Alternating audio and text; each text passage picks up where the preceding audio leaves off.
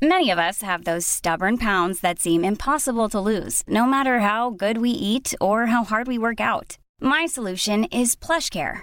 PlushCare is a leading telehealth provider with doctors who are there for you day and night to partner with you in your weight loss journey. They can prescribe FDA-approved weight loss medications like Wegovy and Zepbound for those who qualify. Plus, they accept most insurance plans. To get started, visit plushcare.com/weightloss. That's plushcare.com/weightloss.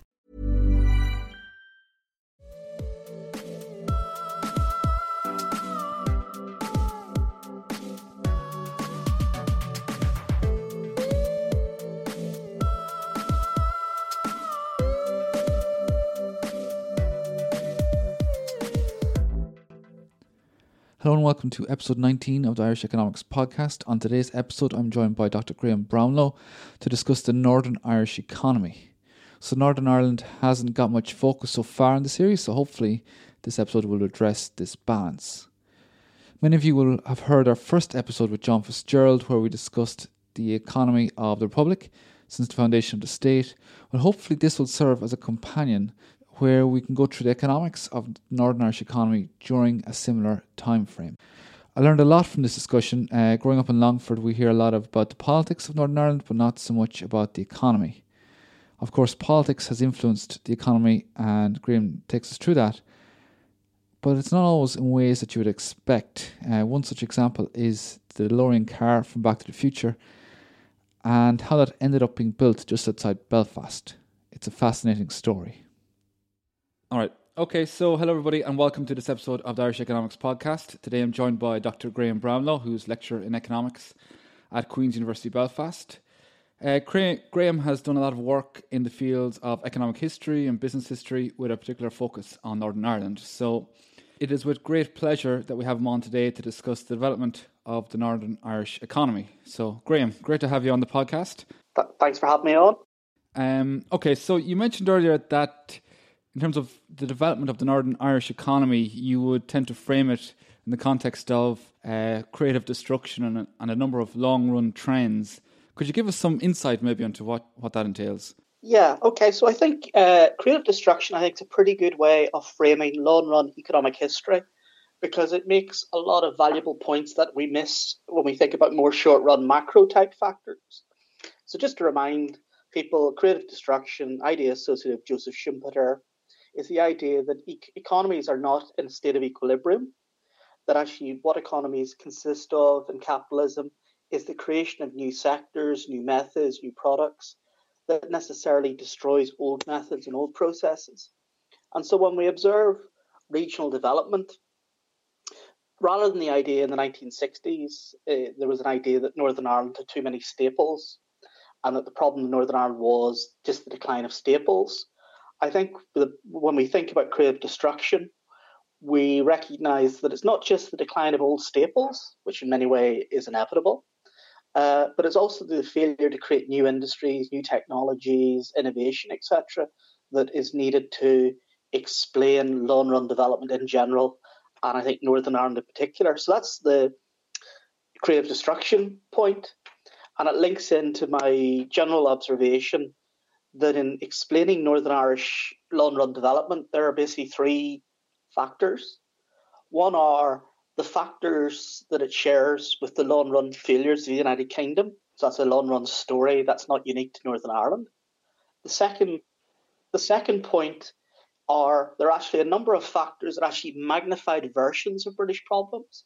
So actually what you see is a lot of problems that are long-run problems of the British economy are actually exist in Northern Ireland, but in magnified force in a magnified form. And last and not least, there are problems that are unique to Northern Ireland that a lot of non-economists would focus on, that takes us into areas of politics and such and so forth. So that's the way I frame it. Conceptually, I think creative destruction is a very useful insight. Sure. For thinking about regional development and Northern Ireland in particular. And the three-way split in terms of the long-run development. So those two things put together give us a lot of insights that then we can think about the productivity problems that Northern Ireland has had over the long run. And I think that's probably the way I tend to frame a lot of my discussions in various papers when I think about Northern Ireland. So as we're hoping to review the Northern Irish economy, perhaps it would be useful to start from what many people take as the beginning, the heyday of Northern Ireland as a centre for shipbuilding and other industrial activity. Perhaps you can take us through how Northern Ireland became established as a powerhouse in this regard and how a decline eventually came about. Okay, so the story of linen and the story of shipbuilding and other industries within Belfast, like mineral waters and tobacco and rope, etc. I think if we start with linen. I mean, the story of linen is a story that goes back into the 18th century, and it's a story of initially rural Ulster, places in Armagh, and then the mechanisation of linen in the 19th century and the growth of Belfast are intertwined. So linen becomes, yes, it's provincial. You've linen towns like Lisburn and Lurgan, etc. But the primary driver is the mechanisation in Belfast. So that's the primary driver of linen in the 19th century.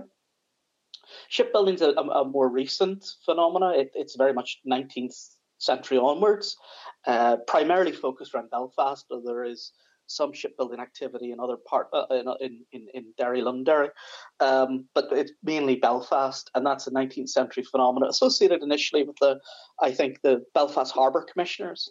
Belfast, the Lagan is not unlike the Clyde, wasn't originally that well suited to shipbuilding, so it had to be Queen's Island, etc., was created, and so that was developed. Then you had Workman Clark and Harland Wolff, that were the two major shipyards. Harland Wolff, the more famous one that survived the 1930s, the big yard, and ironically the wee yard, despite the fact it was maybe the fourth or fifth biggest yard in the world at its peak, Workman Clark. And these yards were, I think, at their peak, employing Harland Wolff, employing 25,000, I think, directly at its peak. And indirectly many, many more. So you have these huge industrial footprints in Belfast of linen, and actually it's wider. I mean, it has shirt making up in Derry, for instance, handkerchiefs in Bangor, etc. But you have linen in Ulster that's widespread in the 18th century. And then you have, from the 19th century on, you have shipbuilding. That's very much a greater Belfast phenomena, urban phenomena, East Belfast phenomena. Yeah. And so these are, what explains these phenomena? Okay, so why textiles and shipbuilding? Well, essentially, linen draws initially on pools of cheap labour. So the story of linen was originally it was household production was very much involved in the production of linen. And it's only really in the 1820s when linen becomes mechanized that there's a shift between the transaction costs and production costs of linen that makes it effective to make it into a factory firm-based activity.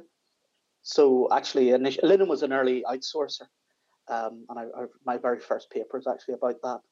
Right, interesting. But that changes in the 1820s. In the early 20s, when the mechanization comes in and technologically it becomes much easier to produce linen at scale in factories, and household production withers away and we move to mass textile production. The temperature and the climate and the rainfall of Ulster is important to the story of linen, because linen is a very heterogeneous product with different threads, and a damp climate, rather like cotton, is helpful to handling these textiles. So it's not a coincidence that cotton develops in Lancashire, part of the world known for its rainfall, and linen develops in Ulster, part of the world also known for its rainfall. Yeah. That's not a coincidence. Yeah, no, that's shipbuilding, on the other hand, develops also obviously in the pool of cheap labour as part of the story, but it also develops as part of the whole network of specialisation within different shipyards. So different shipyards very much developed different competencies in different types of ships. So Belfast, famously, the Titanic, ocean liners was a big part of the shipbuilding industry. And part of the reason why employment was so high in Belfast was that that's a very labour-intensive form of shipbuilding. Yeah. Far more labour-intensive than bulk carriers, because, of course, you've got to fit out ocean liners with all the different people who aren't necessarily building the ship, but building the interiors of the ship. And that leads to lots of craftsmen earning large salaries as skilled workers, etc. So there's very much the story of shipbuilding after the 1930s is the story of one firm, Harland and Wolff. And before the 1930s, it's a story really of two firms. The story of linen, on the other hand, is a story of many, many firms. And those firms don't consolidate and are very politically interconnected with the Stormont government after 1920. And they're very involved before partition in unionist politics as well in the linen industry. Shipbuilding, on the other hand, of course, is very much an export, as linen also are export oriented, but shipbuilding policy is very much focused at the level of the GB government, because the resources required in terms of shipbuilding policy are way beyond the capacity of the Northern Irish government after 1920. Okay, that's really interesting. And so you mentioned before, or I read in one of your papers, you mentioned that there was a switch around maybe 1914 or thereabouts where there was, is it a second industrial revolution, and Belfast didn't really take advantage of that to the same extent. Could you maybe tell us a bit about that? Yeah, so this is the story again about creative destruction. Now, economic historians find the term second industrial revolution is quite controversial, but I'll run with it. So the term second industrial revolution is, as it suggests, it's the second wind of industrialization. And it's basically the period, you could roughly suggest, roughly from about 1870 to the First World War, 1914, in which mass consumer products, electricity, etc., kicks in and industrializes, and new consumer products come in. Why this is important is in the Second Industrial Revolution, Ulster doesn't capitalise it on that phenomena nearly to the extent it did during the First Industrial Revolution of the 18th, early 19th century. And so again, it's a story about creative destruction. It's not so much that we have destruction, the decline of staples. Well, the decline of staple industries is to be expected, as we move into a world of alternatives to linen in the 20th century, and we move into a world of alternatives to shipbuilding in the 20th century. Those declines are to be expected. The puzzle is, why not the creation of new industries in Northern Ireland that offsets, or Ulster before partition, that offsets the decline of these industries? And we can speculate about some of those sources. But really, my primary concern in my writings has been post-1945. But I do think there's something very interesting happens in the economy of Ulster and indeed Ireland between, say, 1870 and 1914. Because, when I was first taught Irish economic history, the observation was made that, Ireland left the United Kingdom at the period of time it had done best out of being in the United Kingdom.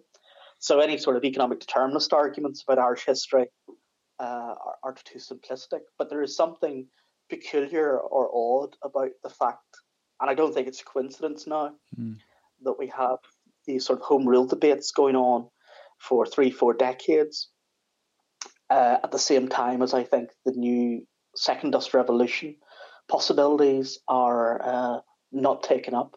But that's quite speculative. I haven't done really, really detailed research in that area. But I think there are enough smoking guns. Okay. No pun intended. Sure. To suggest that there is some relationship between that period of, from the 1880s, particularly through to the 1910s, of that whole period of political agitation coinciding with problems in the competitiveness of business And I think we can think about why that might be, given the links between the business community and the political elite in Ulster. Okay, so the political sort of aspects may have held back. Yeah, I think actually, I wrote about this a long time ago in sort of 2006-07, long before Brexit. But I think Brexit kind of germinated in my mind the issue that actually businesses have limited time. Okay, so introductory economics, the opportunity cost of time, and so businesses really, boards of directors, etc., want to be thinking about innovation, cost reduction, those sorts of things. But when you have a period, certainly within unionist politics, from the 1880s through to the 1910s, where a lot of the leadership of unionist resistance to home rule were actually major figures within business, that's time not been spent developing new products. Sure. That's time not developed. That's time not been spent in innovating. This also coincides with the whole British phenomena of what's called the entrepreneurial failure debate. There's a big discussion about what goes wrong in entrepreneurship within the UK in this period. So I think you could tell, and again, I'm speculating because I haven't really done serious research in this area, but I do think one could hypothesize that the time that was being spent on political agitation can't have been helpful to businesses in developing new goods and services if they were spending their time basically meddling in politics. That's the first observation. The second observation is by the time we get through to 1945, then I think that an established link between politics and business has been created. And I'm not sure that has been all to the good for Northern Ireland since 1945 to the present day. Okay, so moving on to maybe your area where you have done a bit more work on, like 1945 onwards, and industrial policy during this period. One thing you've discussed was rent seeking. Could you maybe tell us how this plays out? Okay, so just a reminder for those who maybe haven't studied rent seeking, or a revision for those who have. So we tend to think in introductory economics about profits and efficiency, and we know from Econ 101 that monopoly is associated with higher prices, lost output. So there's a welfare loss, often called the Harburger triangle, after the economist who first sort of did measurement in this area. But that's not the whole story about monopoly and why it's damaging to an economy. Because the observation was made that actually, yes, monopolists get a monopoly rent, okay, and that's why they want to be monopolists. And monopolists being rational human beings, they want to invest resources to secure that rent. And the question is, how much are they willing to spend in terms of securing that rent? Well, up to the value of that rent. So rent seeking essentially is how much in terms of resources in an economy are you going to invest in trying to secure these special privileges? And of course, by securing those special privileges, you've incurred those resources in terms of securing the monopoly, and combine that with the welfare losses makes monopoly look a lot less efficient than if you simply looked at the classic Harburger triangle type story. So that's the sort of conceptual point. Now, it ties in with rent seeking because what then happens is the argument goes about when you design public policy, if you design public policy of a set of subsidies, then it's very much in the interest of businesses to lobby for those subsidies, because those subsidies are essentially tax-free. Yeah. And so they're actually very lucrative. Whereas if you go for government purchases, well, you might get revenue, but you still get taxed on that revenue. So actually, and this is a point goes back to George Stigler in a wonderful one-page note in the Journal of Political Economy back in 1966.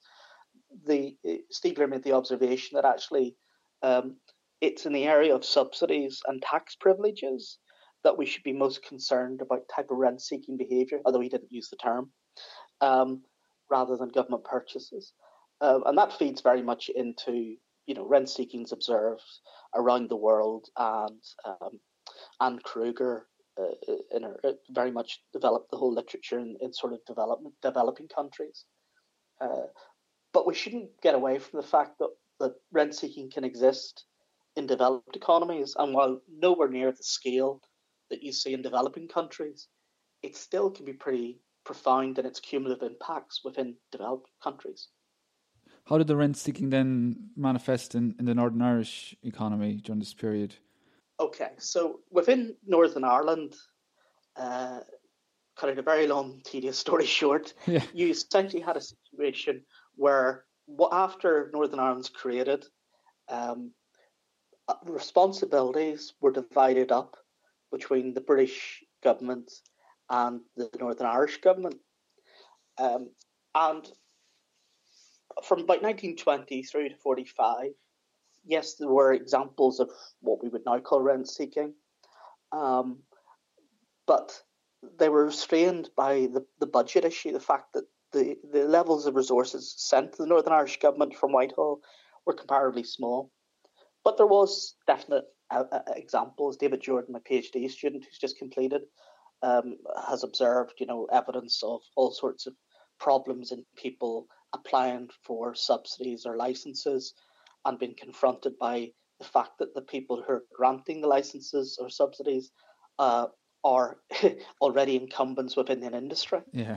This obviously creates a problem which acts as a huge entry barrier. So again, taking us back to the story about the Second Industrial Revolution, I think a lot of the problems before 1945 is a problem about not so much destruction, but creation.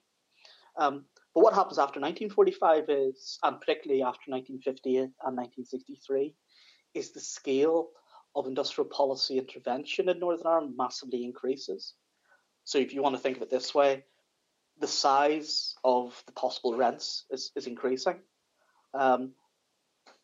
This is a problem. This would not be a problem in and of itself. You can have industrial policy that works elsewhere in the world very successfully and limit rent seeking. I mean, there are examples we can discuss.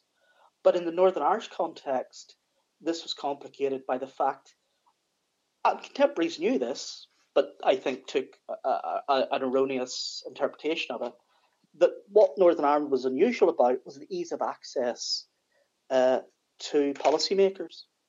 At the time, people like very eminent economists like Charles Carter or Lawrence in Standard Politics text from the 1960s, and indeed The Economist in its special issue from, I think, 1955, all discussed the ease of access of policy makers and business leaders in Northern Ireland.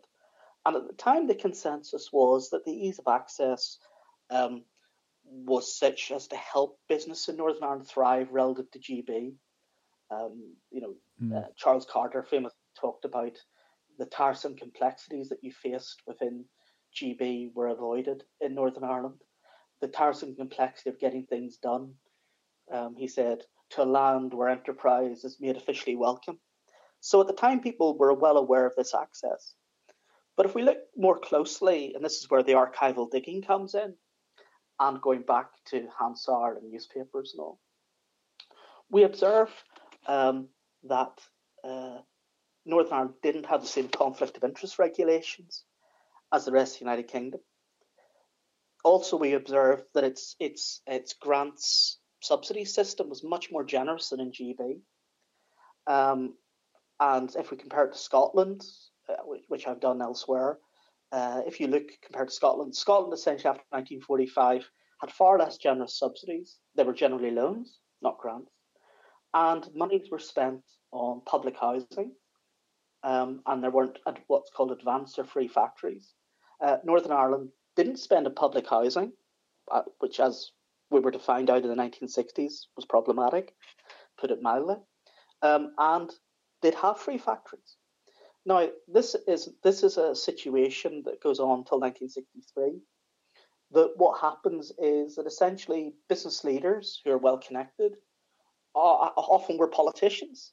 So if you think of the Venn diagram of business elite and political elite, you have a massive overlap of the business elite and political elite. And you also have the fact that people can award themselves free factories or friends or family or whatever. And I'm afraid the evidence does suggest that went on. So far from ease of access in Northern Ireland being a competitive advantage for Northern Ireland, I think that when we go back to, say, Nick Craft's work, where he showed that there was an underperformance of growth in Northern Ireland, I think it's more compatible with a story that suggests that actually this awarding of resources was associated with politically well accessed businesses getting grants and subsidies rather than the best possible enterprises. So I think there was a gap or a wedge between what was society's interest and what was in private interest. And I think that the evidence for this is also reinforced because, as I've shown, when the regulations are changed in 1963, there's a transformation in the businesses that receive the subsidies. They become bigger, they're more efficient, they have lower costs, they're higher productivity, and go through the list of all the different virtues they have. And performance improves. And Northern Ireland actually grows faster than GB from 63 to 68. Female employment massively grows because one disadvantage of this rent-seeking system is it reinforces monopsony in linen. Linen was for a long time the major employer of females. And when the linen lobby saw that possible new industries would come in that would look to hire female labour, obviously that could bid wages up. And there was large-scale political opposition to that happening. And this isn't unique in Northern Ireland. I mean, there are industrial towns in the north of England I could talk about where this sort of issue arose.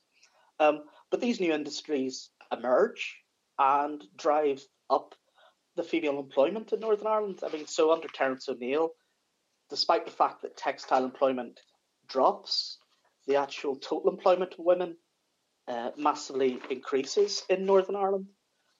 So there's a lot of issues where I think that sort of the Nick Crafts, who in his original paper only surmised that rent seeking might have existed. I think that the evidence I showed in that 2007 paper tends to corroborate that interpretation.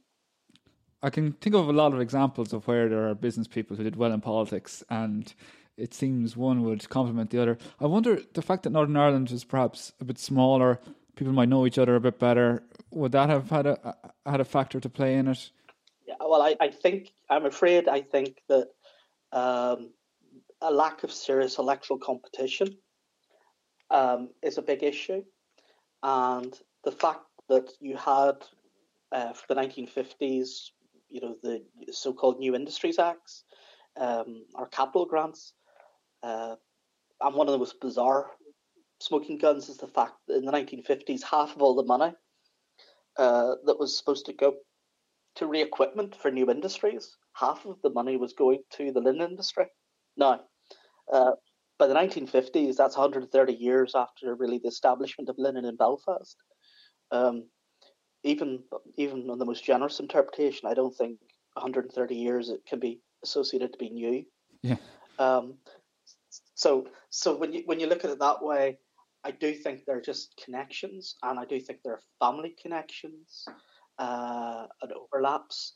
In other words, what I'm suggesting, and I wrote my paper long before the renewable heat incentive scheme, the RHI scheme and scandal. I think a lot of the behaviours one observes in that RHI, the Coughlin inquiry report that just came out earlier this year, a few weeks ago, we're not in uncharted territory. Those behaviours did exist long before and had to be restrained. I think size is part of it. People wear multiple hats. Size is also part of it because there's such a proximity and closeness of people.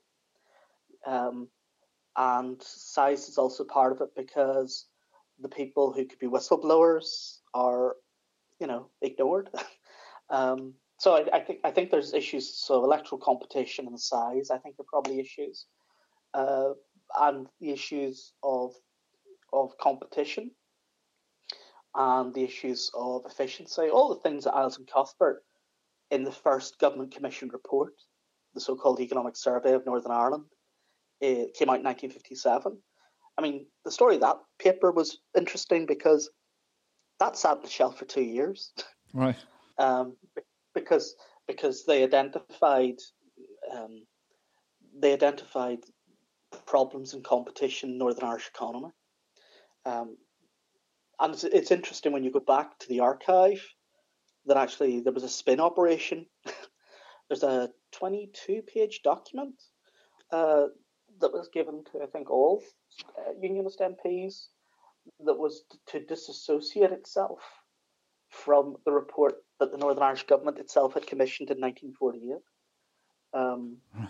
So, I mean, going through it all, I think that there's enough evidence, I think, to point in the direction that I do think that politics and size and the dominance of certain groups, I do think does suggest that it did damage the Northern Irish economy. Now, I don't believe it's the only thing by any stretch of the imagination, but I do think if you want to explain the gap between Northern Ireland and GB, you need to think about what differs between Northern Ireland and GB.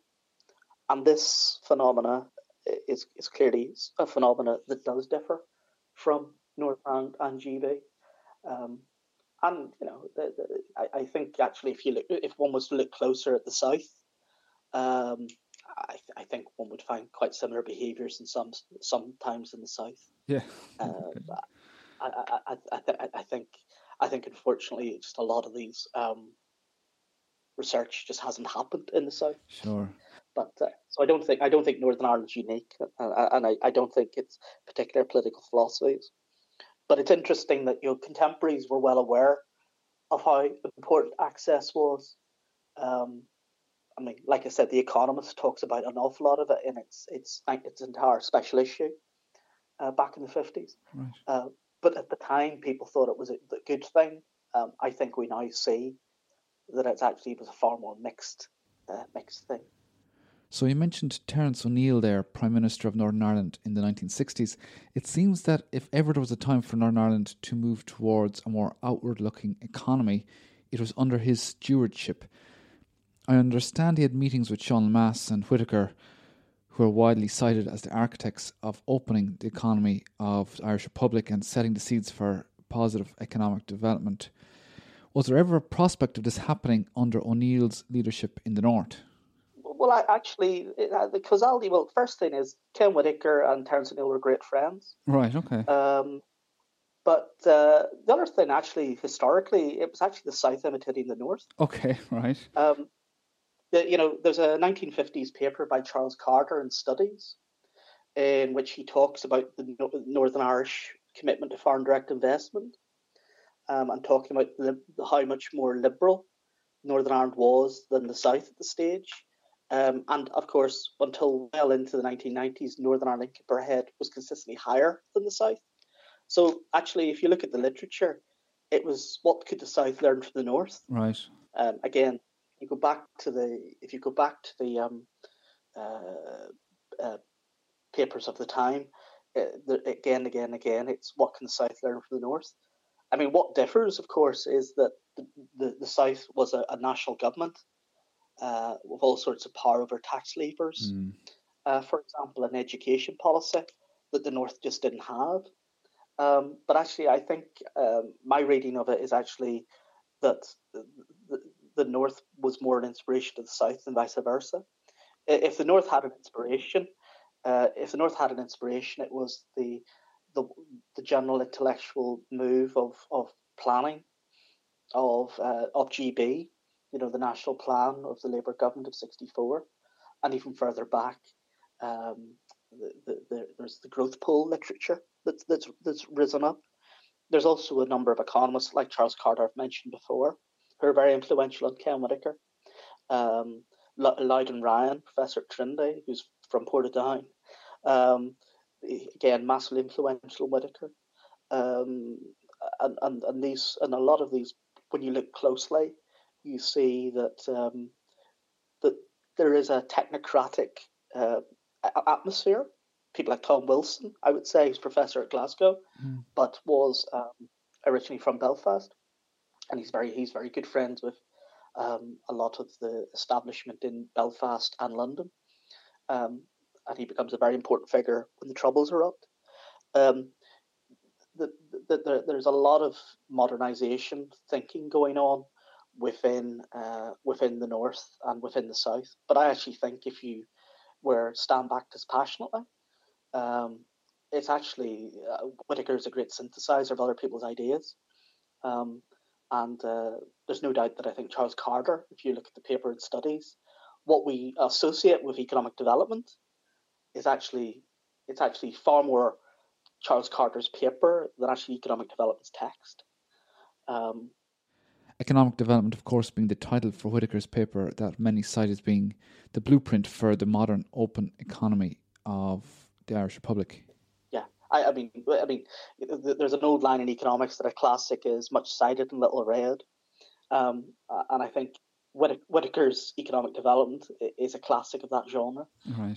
Because actually, if you look at it, it's actually primarily about agriculture. It's a very small state document. It talks about the affordability of welfare states. It isn't really an industrial export-oriented paper whatsoever. Whereas if you look at Carter's article, it's all about foreign direct investment and supply side, technological and managerial advantages. So actually, I think that what we come to know as sort of the post-60s Southern supply side revolution of Lemass and Whitaker, in many ways, is actually more the fact that it's a consistent implementation of ideas of people like Loudon Ryan, Charles Carter, etc. Right. In no way would I detract from Whitaker's work in the area of Northern Irish politics. I think that future historians, I think, will increasingly come to recognise how important he was in having sanity within policy circles about Northern Ireland. But I think that actually, if you look closely, he wasn't really an original economic thinker. He's a great synthesizer. But I think that it's actually the North that actually led the South for a long time, because, of course, the North had higher income per head well into the 1990s.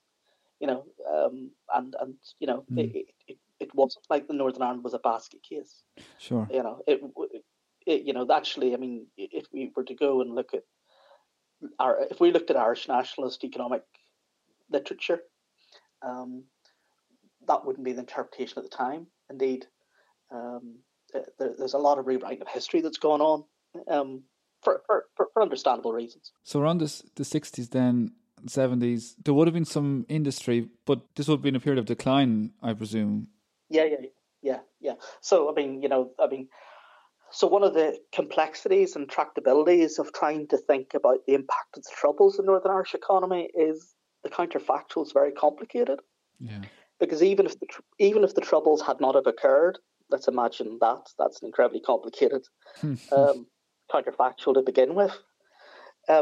Even if that had not happened, we still would have had the oil shocks and deindustrialization and all those other processes that began. That began in the 50s and 60s. I think I'm right. From memory, I think the peak share of manufacturing employment in GB was about 1955.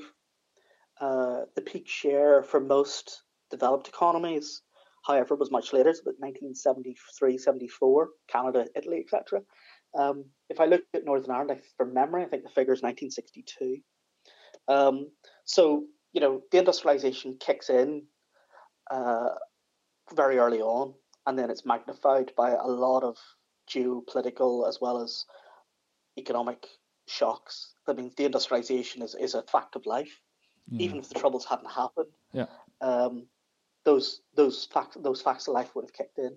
So there's never a good time to have something like the Troubles, of course, but economically, it's the worst possible, perfect storm.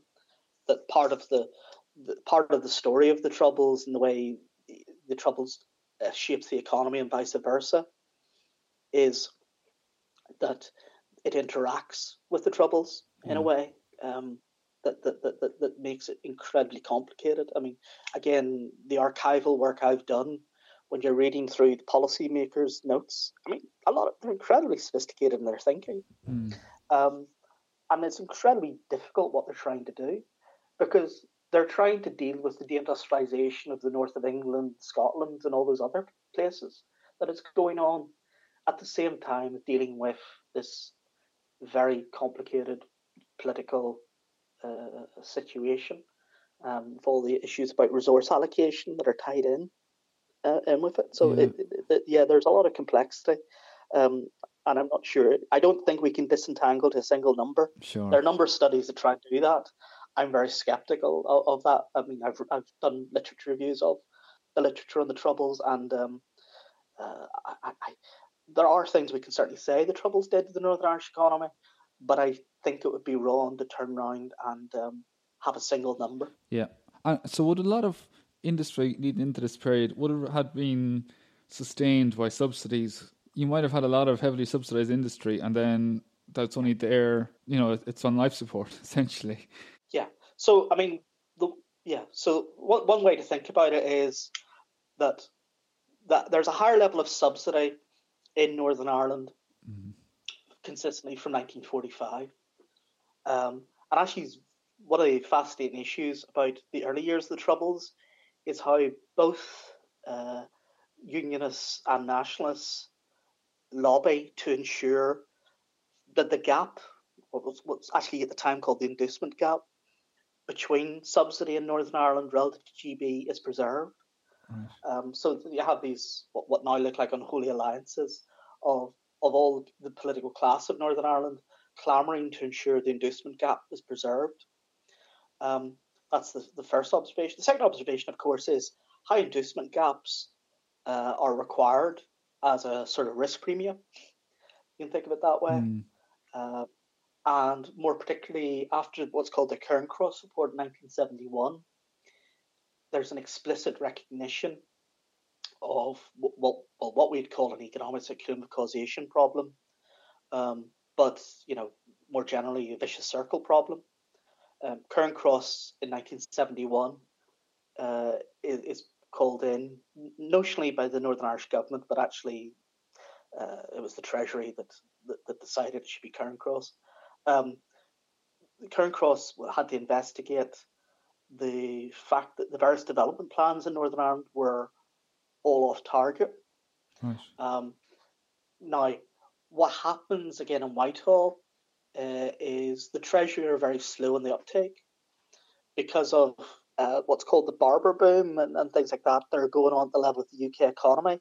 The Northern Irish economy continues to grow through 69, 70, early 71. Then very quickly after the introduction of internment and violence, it spikes up. Then everything goes haywire.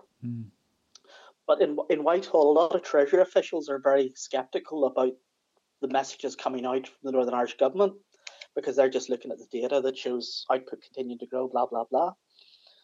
They're missing the point that the situation has changed very quickly. So Cairncross is brought in and he creates, I think, a very important document, the Cairncross Report, in which he just says, well, you've got a cumulative causation problem here, that essentially unemployment is recruiting sergeant for paramilitaries. And violence, of course, creates unemployment through destroying investment. So what you have is a situation where violence destroys investment. Okay, investment then falls, unemployment goes up. Unemployment goes up, which acts as a recruiting sergeant for paramilitaries. Right. Violence goes up. So this feedback loop. Yeah, so he then identifies in that 71 document that it isn't a question of stabilising the economy versus stabilising society. That's not the argument. He actually turns around and says, what you actually need to do is you need to short circuit this collapse.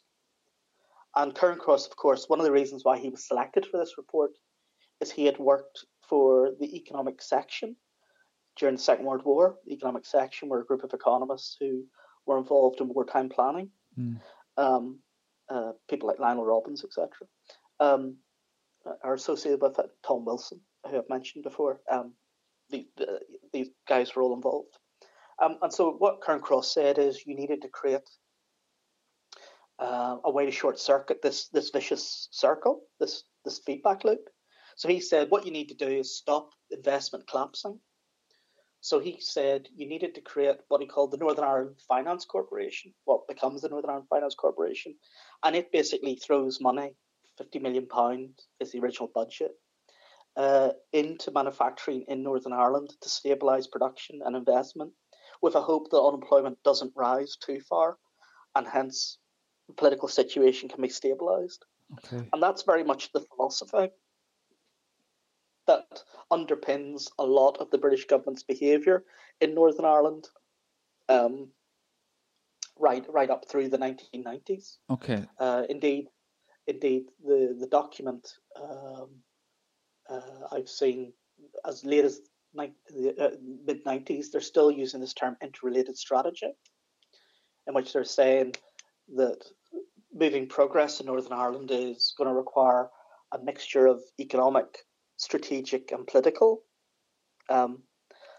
advantages. Now, why as an economist that's important is there's a recognition of trade-offs between those three objectives. And so when we look at Northern Ireland's failure to close the productivity gap, I mean, there's some economists like David Fielding in their work on the Troubles have turned around and said that the failure to close the productivity gap during the Troubles is an indicator of public policy failure. I think this is a strange interpretation of the evidence, and it shows why archival evidence is important. Because once you recognise that there are actually three objectives, or three sets of objectives, I should say, the political, the military, and the economic, and you're willing to trade off between them, that actually they were willing to trade off productivity gains. Yeah. Very obviously, because creative destruction, creative destruction is a good thing. Yeah. But ordinarily, but if creative destruction means outmoded forms of production are replaced, you need new industries to emerge. But if the political situations deterring foreign direct investment, tourism, etc., new industries are not necessarily emerging.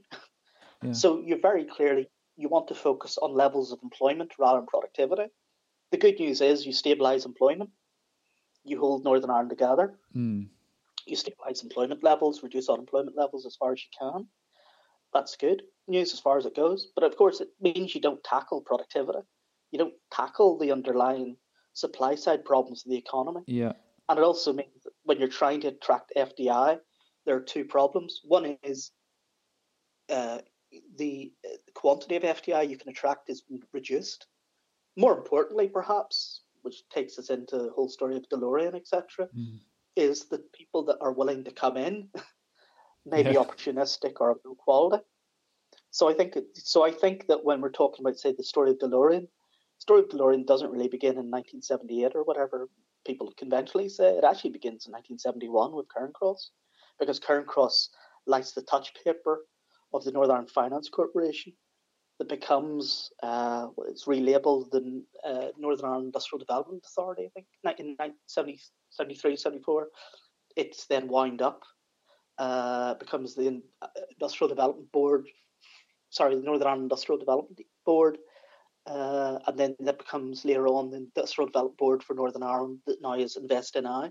So the whole Rock family tree, if you like, think of it that way, of inward investment in Northern Ireland today, Invest NI is traceable back to the Northern Ireland Finance Corporation in 71, arguably. Okay, so that makes a lot more sense when it comes to interpreting the story of DeLorean in Northern Ireland. So perhaps we can set the scene here for those who may be unfamiliar.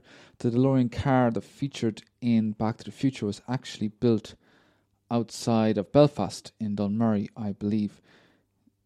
So John DeLorean was a businessman who cut his teeth in Detroit with General Motors and wanted to set up a sports car company, and he ended up in Northern Ireland where he got the most favourable deal in terms of public supports.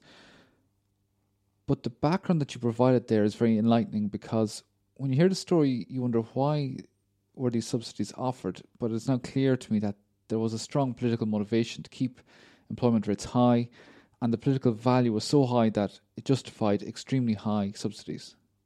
When we think about the DeLorean story, there's lots of angles I could go at. But I think if you've been charitable, there's what's called in development economics flying swan argument, or a vanguard argument. And the argument of flying swan or the vanguard type argument is that a few key high-performing foreign direct investment projects act as a template or exemplars that other people follow. So in other words, the idea in development economics of flying swan type arguments in contemporary literature is you might want to put a large sum of money behind a project because that project is so influential that everybody follows after it. And that's a charitable way to think about the DeLorean project. I think there's a story about the DeLorean project about going into the minutiae of Stormont and Whitehall, where different interest groups within Whitehall had different agendas. Right. The Treasury had long been sceptical about Northern Ireland. I mean, there's very sardonic papers about Northern Ireland going way back, at least the 1950s, probably actually earlier, but certainly from the 1950s. There's lots of very sardonic. There's one note by the great Leo Polatsky, a really exceptional Treasury economist. He said something along the lines of, "We have to support democracy in Northern Ireland, or what passes for democracy in Northern Ireland." So there's this real cynicism in the Treasury about Northern Ireland very, very early on, and that's also traceable in the DeLorean story, where they're very sceptical about the wisdom of it. Then you have the Northern Ireland Civil Service and the Northern Ireland Office, London, and they're very, very much taken by the idea of DeLorean.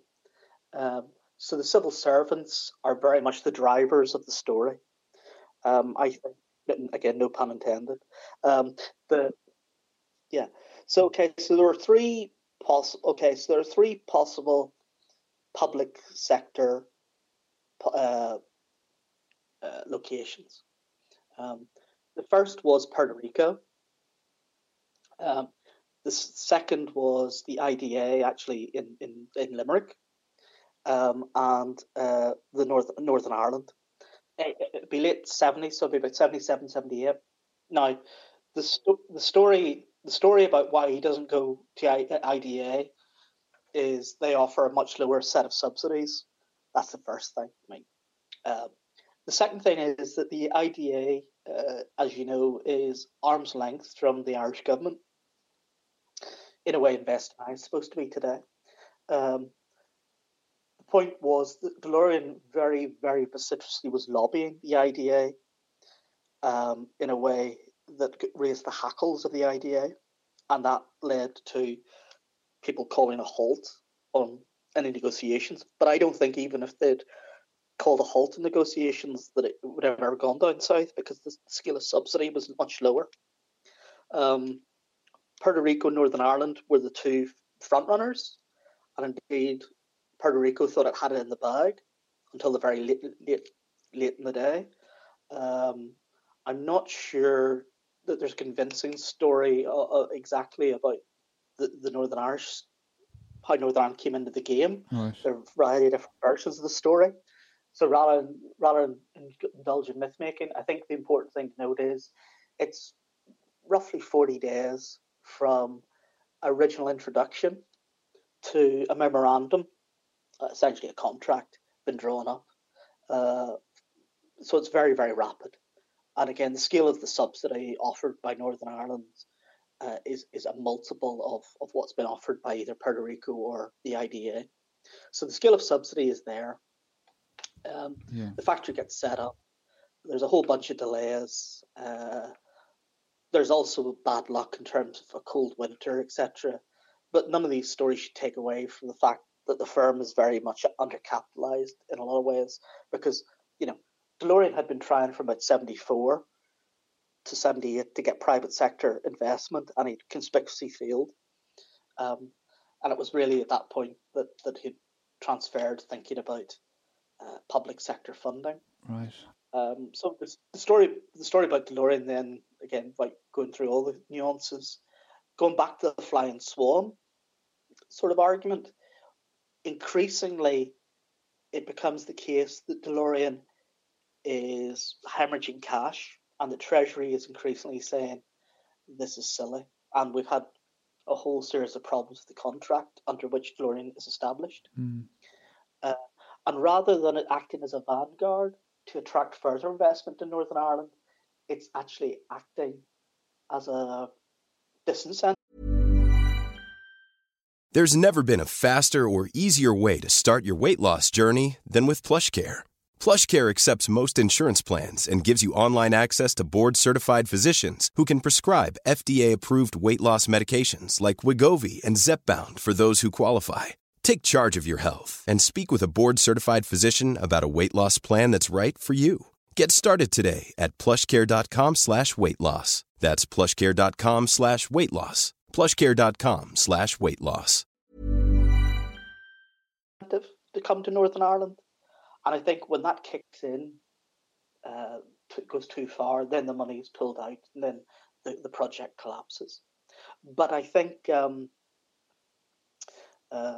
we shouldn't get away from the fact that there's a whole series of incentive problems. I mean, I've written about how when you observe the actual employment levels in DeLorean, they are massively underperforming their target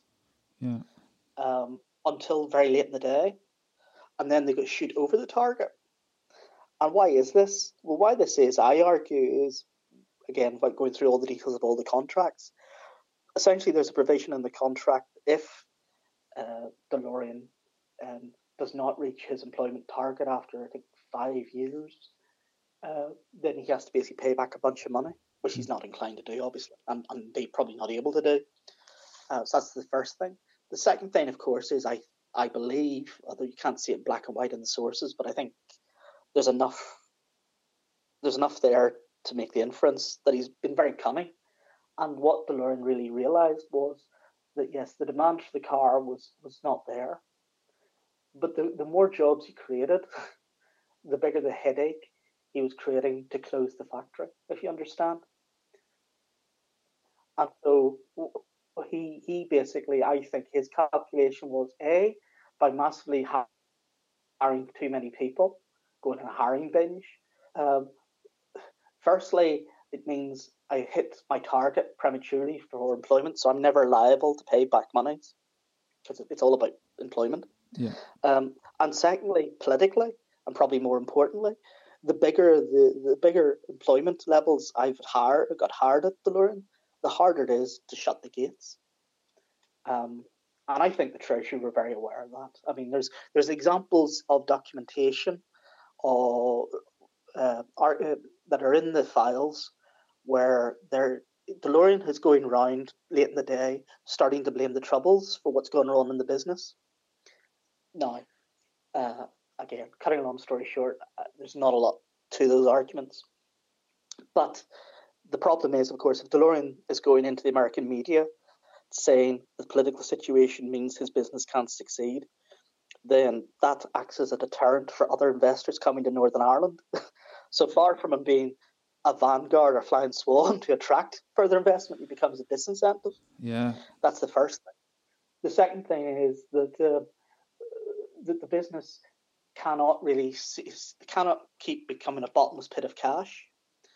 So DeLorean, there's like 20 odd million extra in a variety of guises that the Thatcher government plows in after it comes to power in 1979. So a lot of what I would call conspiracy theorists who've written about DeLorean say that the problem was simply Thatcher couldn't stand industrial policy and wanted to close the factory when she came in. Well, she gave it 20 odd million quid. Higher dice the number. So I don't think it's that. I think actually what happens is the Treasury are empowered, and eventually the Treasury say to the Northern Irish officials, "You've had your fun, but you better close the gates." But it's really it all comes together when you give it a historical perspective that there is this interrelationship between economy and the politics. So there is this political motivation to keep employment high, and that's what motivated this contract that led to a business plan that was not really sustainable, and also coupled with somebody who wasn't really putting together a good business plan in the first place, and then once you're in, it's very hard to pull out. Oh yeah. I mean, it's funny. It's like when you go back to contemporary documents in the 1950s, you see civil servants talk about the linen lobby. Yeah.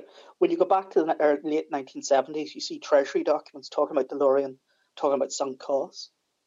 And there's a massive awareness at the Treasury that this type of factory is going to be sunk cost. It's if it goes out of business, you're not going to get another car firm in that factory. And as things turned out, yes, it was massively sunk cost. So it wasn't simply the level of the resources that went in. The official figures, I think, was it £83 million? That's the official figures. But the £83 million doesn't include, for instance, all the money that the UK government paid to McKinsey's to monitor DeLorean. Right. For a start. And more importantly, the £83 million doesn't include the opportunity cost. The cost per worker at DeLorean is huge. It's very, very high. Yeah. If you wanted to create the maximum number of jobs in West Belfast, you would have been far better in putting that money into house building. Public house building, would have created the direct employment benefits of the people involved in construction in housing.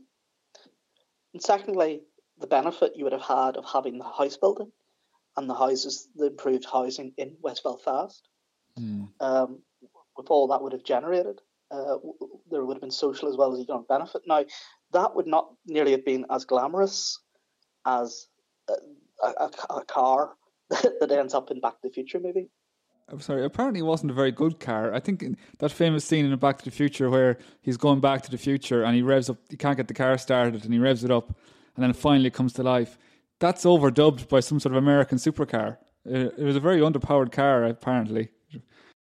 The problem is that every time I've written about DeLorean, there's a hardcore group of DeLorean fans out there who... It's quite funny, some of the descriptions of myself and some of their forums. Right. So-called professor is my favourite description. They're not very complimentary as soon as you comment on the car. Yeah, my understanding is the performance wasn't that great. No. Indeed, part of the reason why the DeLorean was eventually chosen to be the time machine in Back to the Future was in the original script, the Back to the Future script had knocked around Hollywood for years and years and years. And the time machine in earlier scripts had been I think it was a fridge. A bin lorry. Or a bin. And a fridge. Yeah.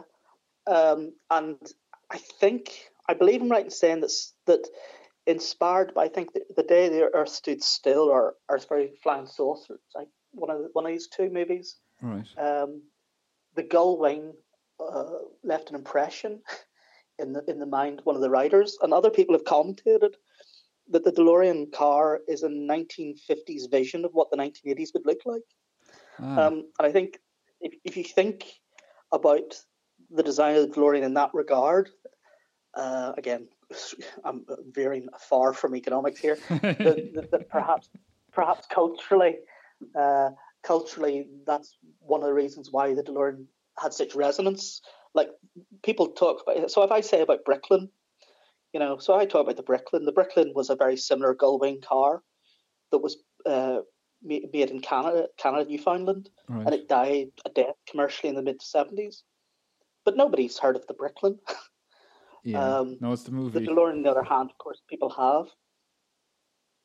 Indeed, John DeLorean actually wrote a letter to Robert Zemeckis, I think it was, thanking him for the profile that the movie gave to the product. And Yeah. I know that there are people who will argue, and I would suggest they're right, that without Back to the Future, the cultural resonance of the DeLorean would not be any greater than the Bricklin. So maybe if we go back to the economics before wrapping up and think a bit about the recent development of the Northern Irish economy. We're in a post-1998 Good Friday Agreement era. Things are a bit more settled politically. The global economy seems to be switching to one that is service-led. Would you see the Northern Irish economy reflecting that global trend, or do you see it developing in a different way? No, I think Northern Ireland certainly experienced deindustrialisation and certainly has transformed into a overwhelmingly service-based economy. The issue about Northern Ireland as a service-based economy is certainly it has a lot of high-value added consultancy-type jobs at the high end. But the thing to note is a lot of the high-end, high-value jobs are located disproportionately in Greater Belfast, indeed Belfast itself. That's the first thing to note. Second thing to note is that it is a service-based economy with a very large public sector as a share of the economy. And that actually, if we think about, I think people at the Nevin Institute a couple of years ago wrote a paper looking at the spatial economics of the island of Ireland as a whole. And they made an argument that actually there were three regional economies on the island. There was essentially a Greater Dublin economy, the rest of the south, as it were, then Northern Ireland. I would actually think, if you look at a lot of the numbers, you could argue there's four regional economies. The Greater Belfast economy is just like the Greater Dublin economy, a very different animal than the rest of the jurisdiction. And I think that since the Good Friday Agreement, certainly unemployment has come down, employment has gone up, but productivity has continued to lag. I think people like John Fitzgerald and Edgar Morgenroth have been recently writing about this phenomena.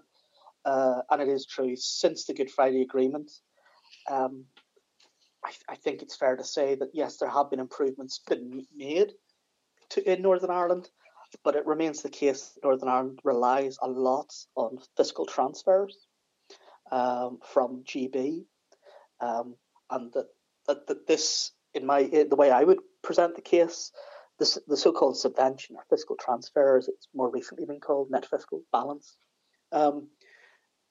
is the mirror image of the low productivity. Because the low productivity means that jobs aren't being created, so tax revenue hasn't been paid. And of course, that means that the public spending is ploughed into Northern Ireland, but the tax revenue is not generated in Northern Ireland, so there's a gap. Whatever you think the gap, the appropriate way to measure that gap is another question. But I think a gap that's substantial and actually, as a share of the region's economy, has actually grown over time, is a problem. Is arguably a problem of the economy, but it's more particularly the composition of the public spending. Because I think there is a literature, like people like Danny Roderick and whatnot, who've elsewhere written about why different forms of public spending have very different repercussions for economic competitiveness. In Northern Ireland's case, it is highly open as a region, but a lot of the money that's ploughed into the Northern Irish economy from public spending has been simply to stabilise and redistribute rather than to generate a more competitive economy. So I think, what is it, the figure in terms of public spending? Oh, it's some very large figure. I think it's like expenditure per head in total in 2016. The figure was something like 121 relative to UK index of 100. But that covers a massive variation where something like recreation and culture, the index is like 219 compared to UK, whereas environmental protection is only 84. So, I mean, if you think about, so there's a massive variation in not just the level of public spending in Northern Ireland relative to GB and the service-based economy, but it's also the composition. And I'm very much an economist who thinks composition is key. I think a lot of problems. Going forward then, how would you see the Northern Irish economy developing? We're in the middle of a COVID-19 crisis, but we cannot forget that other political issues such as Brexit, which may present hurdles or opportunities. Where would you see the important issues arising? How would you see the Northern Irish economy developing in the immediate future? I think for Northern Ireland, as we've alluded to throughout the discussion, let's think about creative destruction. The real manifestation of that failure or lack of success is the productivity gap. Okay, now Northern Ireland hasn't closed that productivity gap on GB, and of course, as Nick Crafts has pointed out, it's not as if GB has been particularly clever in terms of productivity over the very long run. So Northern Ireland's failure to close the productivity gap with GB looks all the worse for the fact it's not closing it on a national economy that it hasn't particularly performed particularly well. So I think productivity is the main Achilles heel. What are the potentials? Well, the potentials are, I think, a lot of things that are important are, as often the case in economics, the things that are important in economics are often very imprecise. And the things that are very unimportant in economics are often very precise. And I think economists often focus on things that are precise because they're the paper. Those are things that get you in the American Economic Review. But the problem is those things may not be very important. They might be precise. So I think that the things that are going to make your economy wealthier are going to be things like productivity. Now, I think things like managerial quality matters a lot. I'm very convinced by the sort of Van Reenen and Bloom line of argument in general that the quality of management does matter. So, why does foreign direct investment on average on the planet have greater efficiency than indigenous firms? Well, because they're not enculturated into bad management techniques. They have a corporate view, regardless where you are on planet Earth. So I think that foreign direct investment at its best is associated with better management and technology. So foreign direct investment, certainly. When you think about the other evidence, it does suggest that family firms underperform on average. Why? Well, because, of course, the nature of family firms on average means that people who aren't very capable but are, incredibly well connected, i.e. their children of the owners of the firm, are going to become the managers in the firm. And that can lead to all sorts of problems in terms of retaining talent, etc. So I think, so there's issues about management that needs to be tackled in terms of improving productivity. I think the stuff that John Fitzgerald and Edgar Mulgarath have said about education more generally, I would agree with, although I think that we should be very careful about how we interpret what we mean by improvements in human capital. I think it's very easy to become obsessed with league tables of exam results. And I'm not convinced that those are a good way to measure value added in education. I think they're far too easily gamed. So I'd say there's education, management. Those are two areas. Improvements of infrastructure. There's plenty of examples of how infrastructure in Northern Ireland could be improved. I think a general recognition that Northern Ireland or Ulster in the late 19th century, in the late 19th century, Ulster was the fastest growing region of Ireland, and Ireland was the fastest growing component part of the United Kingdom. So in many ways, Ulster, late 19th century, as things were going wrong during the Second Industrial Revolution, we still shouldn't get away from the fact that despite that, it performed pretty well, all things considered, in that era of globalization. And I think that as we look at the future of the world economy, it's not as if that we shouldn't be outward looking, and that there's a whole range of possibilities about green technologies, aging populations, migration flows within Asia. There's a whole range of possibilities out there that I think a lot of firms in Northern Ireland could benefit from. But I think that's very much more about being export orientated and being innovative and entrepreneurial. I don't believe that the future is simply sucking in foreign direct investment, no questions asked. I'm far more convinced by people like Moretti, who, like in the New Geography of Jobs, talks about raising skills levels and the ecology of skills within regions. I think those things all offer possibilities for improving the Northern Irish economy. But I think the general lesson will be, again, as an economic historian, one thing you realise is if a problem takes a long time to emerge and persists for a long time, it's unlikely it can be solved very quickly. So problems like the UK economy, UK underperformance over the very long run, cannot easily be rectified.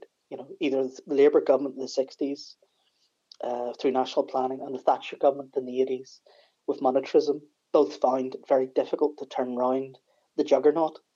And I think as an economic historian, that would be a general lesson, a cautionary note. I hope that's not too downbeat an ending, but that's it. No, thank you very much, Graham. It was very, very interesting. So thank you very much. Glad you enjoyed it. So my thanks to Graham. I learned a lot about the Northern Irish economy and I found it quite fascinating. If you enjoyed this podcast, please share with friends and colleagues.